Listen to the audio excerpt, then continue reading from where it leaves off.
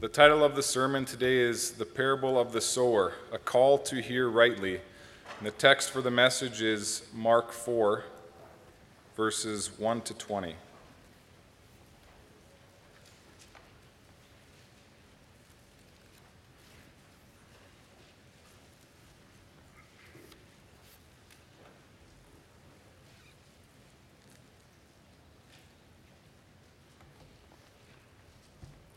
Mark 4, the verse 20 verses.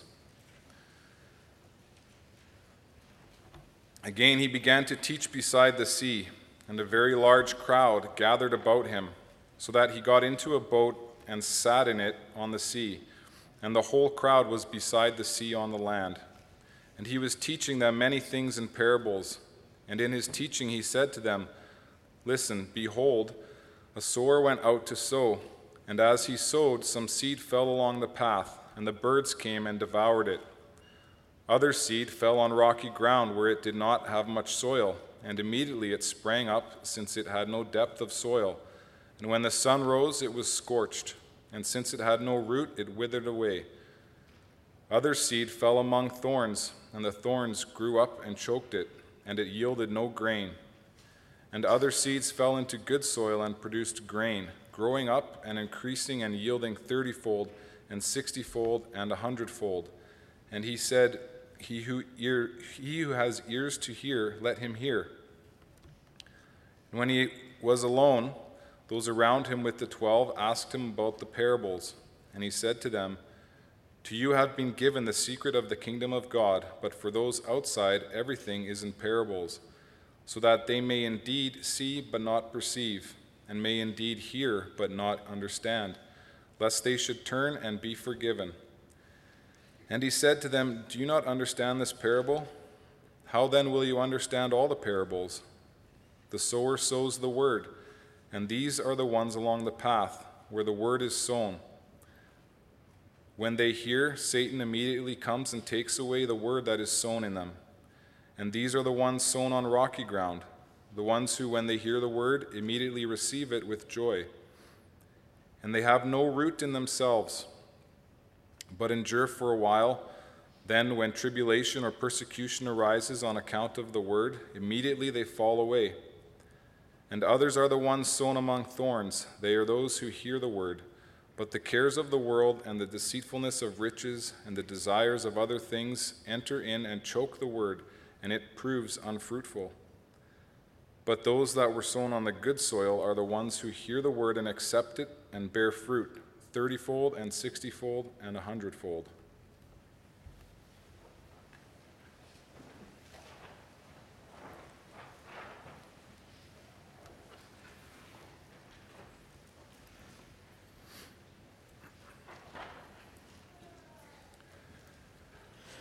Beloved congregation of Christ Jesus, this morning we're looking at a well-known parable.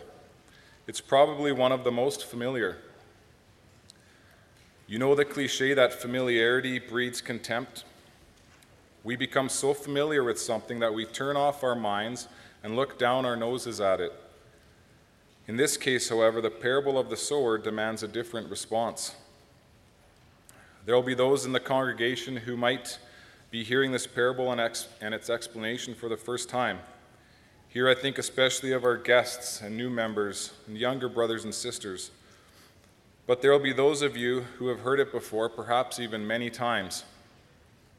Whatever the case may be, God's word calls us to see with new eyes and to listen with new ears to our chief prophet and teacher, Jesus. We need to be reminded again of truths that matter for our eternal well-being. And so today we will consider the parable of the sower. We'll see that it's a call to hear rightly. To begin with, we need to consider the context. Mark gives that to us in the first 3 verses. He tells us how Jesus began to teach by the lake. In the preceding passage, Christ the rabbi was teaching in a house. Here he's continuing his teaching by the Sea of Galilee. The people he's teaching are an important part of the setting. It was a crowd. What kind of crowd? Who were these people crowded around Jesus by the Sea of Galilee? They weren't just any people in the Roman Empire. In fact, they were people a lot like us. They were like us in that they were God's covenant people. The males among them had received the sign and seal of God's covenant in circumcision, just like we've received it in baptism. They were those to whom God's word had come. They were those who'd heard both promises and warnings. Jesus wasn't addressing people who knew nothing about the Bible or about God, who revealed himself in the Bible. These were mostly, if not entirely, Jewish men, women, and children. This is a crucially important part, which we'll come back to. So this was a Jewish crowd, and a large one at that. So large, in fact, that Christ was crowded off the seashore and had to sit in a boat while he was teaching. Back in Mark 3, verse 9, we're told that he kept a boat ready just in case something like this happened. Verse 2 of chapter 4 tells us how he taught them with many parables. Parables were familiar to the people of God. They're found in the Old Testament. Think of the prophet Nathan. He told King David after the Bathsheba incident. Many of the Proverbs of Solomon were seen as parables. So it wasn't unusual for a teacher to use this method of teaching. But what we find next about how he began, that is unusual to the Jews. He said, "Listen." Now remember again to whom he was speaking.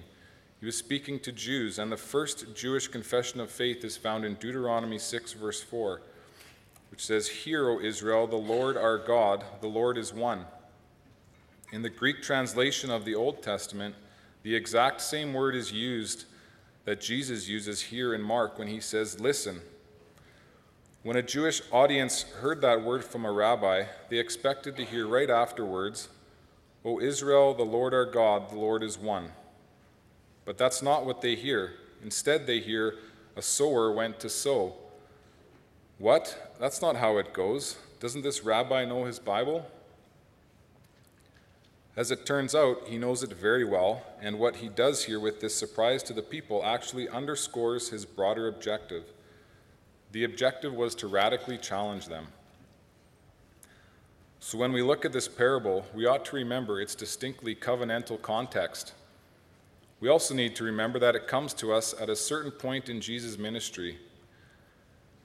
The animosity of the Jewish leaders towards him is beginning to boil over and threatens to destroy him. Christ is on his way to the cross. Keeping these things in mind, we come to the parable itself in verses 3 to 9. It's a simple story of a farmer going about his work of sowing seed, expecting and hoping to have a harvest. The farmer scattered the seed everywhere, on the path, in the rocky places, among thorns, and then some on good soil.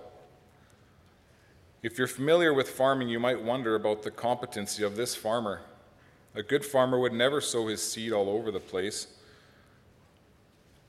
But in the area in that age, that's exactly what was often done.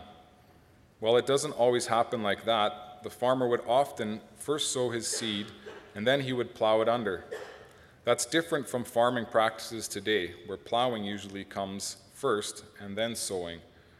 The result of the practice in Jesus' day was that the seed would initially be sown indiscriminately all over the place. One of the places was the path running across the field. People would take shortcuts and walk across fields, and the soil would be compacted, and a nice path would eventually form. Eventually, that path would be plowed, but for now, the seed falls there. And on that hard, flat surface, the seeds are readily visible, and the birds come along and snatch it away. Then there are other places that are rocky, not having a lot of soil depth. Some of the seed falls there, and it grows for a little while, but it doesn't survive without the depth of soil. It can't live without water. There were no herbicides in the Palestine of Jesus' time, so there would often be thorns in certain parts of the field. Eventually, they too would be plowed under. But for now, some of the seed falls there as well. Predictably, the seed grows, but it is quickly choked out by the thorns, and no grain is produced. Then there's other seed which finds dark, rich soil. There the seed falls, it takes root, and it grows and produces abundantly. Some of the heads have 30 grains, others 60, and still others 100. This would be what you would normally expect from seed falling on good soil. I want you to take note of what is similar and different in each instance. What's the same each time? Well, it's the seed, isn't it? The seed never changes. It's always the same kind of seed. Then what's different each time? It's the soil and the context in which the seed is found. In verse 9, Jesus gives a summary of the parable with some mysterious words. He who has ears to hear, let him hear. What are they and us supposed to hear? What's this about? Well, at this point, all we can say is that this parable has something to do with hearing. Only later do we get the full explanation from Jesus. Sometime after these words were spoken, Christ was alone with the 12 and some other disciples who were close to him as well. And they asked about the parables. From the fact that they asked, they clearly did not understand them. The first thing Jesus does is explain the key to understanding this parable and all parables. He says it has to do with the secret or the mystery of the kingdom of God. The secret or mystery has been given to those who eagerly sit at Jesus' feet as his disciples and as his apprentices. That secret or mystery comes to those who are enrolled in Jesus' school of discipleship. But what is that secret or mystery? Looking back to the Old Testament, secrets and mysteries were those things that could only come through God's revelation. Here the mystery involves the kingdom of God and the way it turns everything upside down. The kingdom of God is completely the opposite of what we might expect. The mystery of the kingdom is that it comes in things that seem to be totally absurd and inconsistent when considered from a worldly and earthly point of view. Those enrolled in Jesus' school of discipleship, those who humbly submit to his teaching, receive all these things in faith. For instance, they say, I don't understand how it can be that the kingdom of God comes through suffering and trials, but because my Lord Jesus tells me that it is so, I believe it and I believe him. Those on the outside are those who either refuse to hear the teaching of Christ, or when they hear it, they mock it or they ignore it. The outsiders don't sit properly in the school of our Lord Jesus. If they happen to be in the classroom, they're not listening with humility, and they're not interested in learning from him. These are the ones to whom the parables are directed, according to verse 11. Why? Then comes the quote from Isaiah 6, that they may indeed see but not perceive, and may indeed hear but not understand, lest they should turn and be forgiven. These are difficult words. To those whose hearts are hard, Jesus says the parables will make their hearts even harder. The parables are an instrument of God's judgment on his covenant people who won't submit to the teaching of Christ. This is where a lot of people run into problems. We sometimes hear that parables are a good example of effective communication.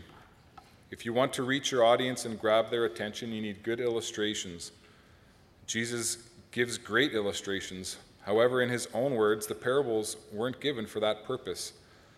The first and primary purpose of the parables was as an instrument of God's judgment, to make hard hearts even harder. And this is where the context becomes important again. These parables were first spoken to the Jews who lived during the time of Christ. The hardening of their hearts served the redemptive purposes of God. With hearts hardened, they didn't think twice about crying out, "Crucify him, crucify him." With hearts hardened, they didn't think twice about taking a murderer back into their community instead of releasing Jesus, the perfectly innocent Lamb of God. You see, as part of God's perfect plan, the hardening caused by the parables served for our salvation. The parables prepared the cross where Christ's blood was shed for the forgiveness of your sins. The parables prepared the tomb where Jesus was laid after he died for you. It all fits together for your salvation.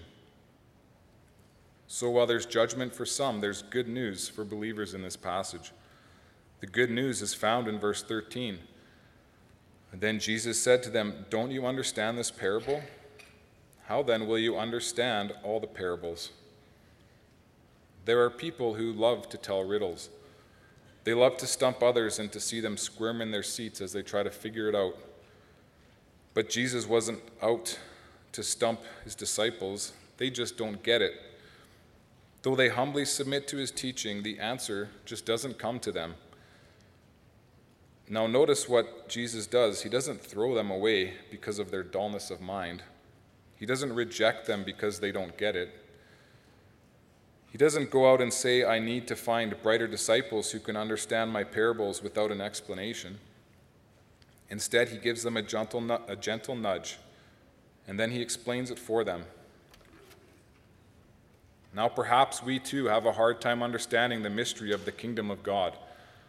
For instance, maybe we just can't see at this moment how the way down is the way up. Right now, we can't understand how taking up our cross daily is the way to glory. Christ didn't reject his disciples because they couldn't get it, and he won't reject you either.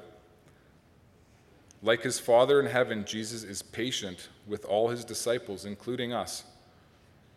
Yet the call remains for us to be disciples, to be humble students in his school. If we say, "Lord, I don't understand it, but I want to understand it, please teach me," that's a prayer he will hear, and he will be patient with us as he continues to teach. Brothers and sisters, make sure you see the love and grace of your Savior here. In verse 14, he comes back to the parable of the sower and gives the explanation. First, he says, "The sower sows the word." Who is this farmer? Jesus doesn't directly tell us. In the Old Testament, God was often the one sowing the seed among Israel. In this immediate context, we can assume it's Jesus himself who is sowing the word. Elsewhere in the Bible, in 1 Corinthians 3, we find that Paul also sowed the seed. So the farmer is those who spread the word. That brings us to the next question. What is the word here? Well, naturally, it's what Jesus himself has been proclaiming, the good news that the kingdom of God has come near in his person and in his work. It's the gospel that Jesus has come for salvation. This is the message that Christ spread indiscriminately. This is the message Paul and the other apostles preached, the message still preached today. Now we come to the explanation of what happens with the seed in verse 15. Some people are like the situation where the seed is sown along the path. As soon as they hear it, and do note that they do hear it, as soon as they hear it, Satan comes and takes it away. No roots are sent down, nothing happens. These people are the path. They're hard, unfruitful soil. Nothing happens when the gospel is spread among them and they hear it. Again, note that they do hear it. Note, too, that when this parable was first told, it was told among God's covenant people.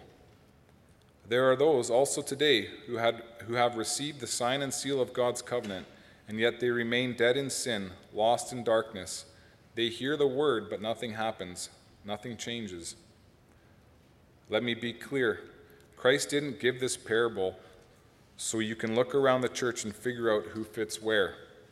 This isn't a diagnostic tool for you to apply to the rest of the congregation.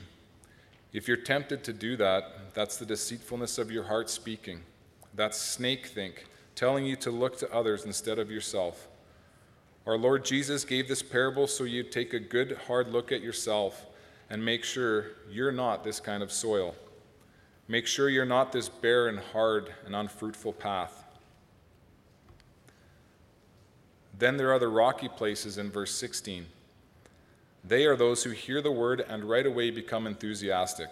They run on emotions, but good feelings can only get you so far. A faith based on how you feel won't persevere. You'll have no root, and so you'll only be around for a while. Jesus says that when trouble or persecution comes because of the word, then these quickly fall away. Think about that for yourself. Would you still serve the Lord if you knew that doing so could have you arrested and put in prison? Would you still say you're a Christian if doing so meant losing your job or other hardships?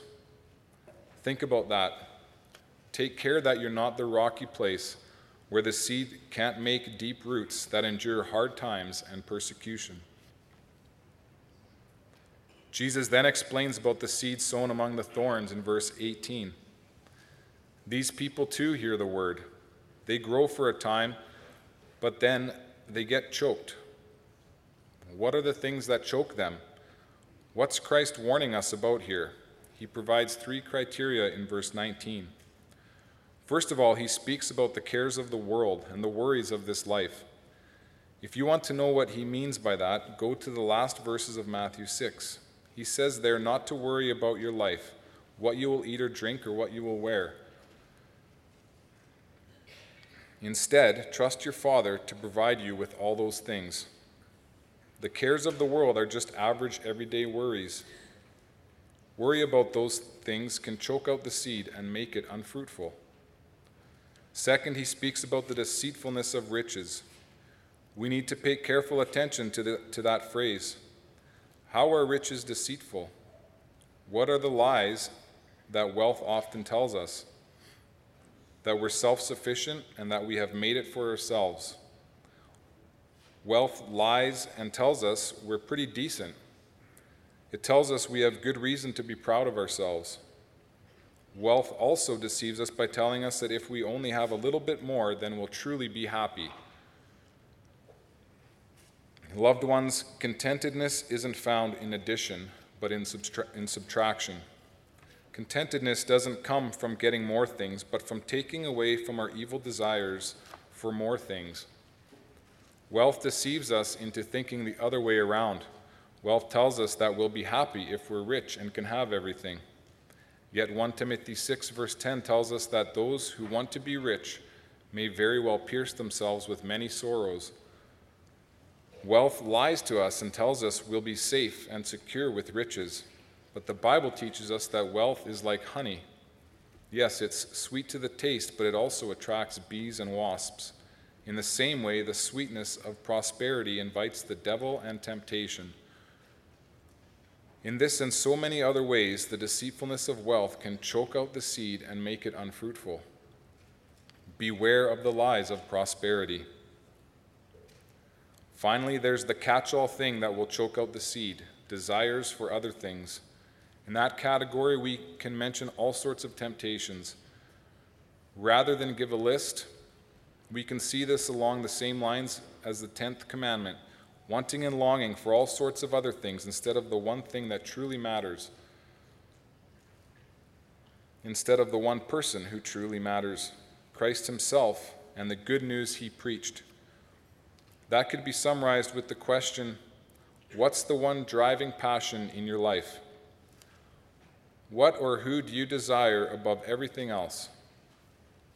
If the answer is something else besides God, his glory, his gospel in Christ, the desires for other things are choking the seed in your life. Someone once said, what we hunger for most, we worship. True. Beware of desires for other things that could choke out the word in your life. Then there's the seed sown on good soil. Like all the others, those too hear the word and they accept it. The word finds deep, rich soil in their hearts, and it produces a crop. It produces fruit. Some produce more than others, but they all produce. We don't know why some produce more than others, and Jesus doesn't say. But what's most important is that they are good soil. They've heard the word rightly, in the way intended by God.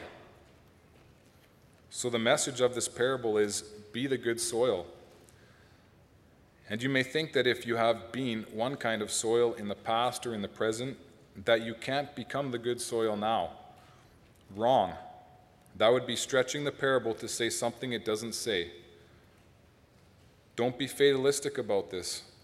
Because your soil type isn't like your blood type, that it can never be changed. Christ himself teaches his disciples to be the good soil, to hear in humility what he says, and to follow him. He calls you to be the good soil that hears the word, accepts it in faith, and then goes forth and bears fruit. And what does that good soil look like? What does a good hearer of the word look like? Drawing from the parable, we can say that a good hearer always welcomes the word immediately, so Satan can't snatch it away. Even if we've heard it before hundreds or thousands of times, the good news is always music to our ears. We welcome it right away. The good hearer always welcomes it deeply so that when persecution comes, faith doesn't wither and die. We take it in our hearts. The good hearer welcomes it exclusively, so nothing else compares to the all-surpassing worth of knowing Christ and his gospel. Immediately, deeply, exclusively. Those are the ways to be the good soil that bears fruit to the glory of God. We began by noting the cliche about familiarity breeding contempt.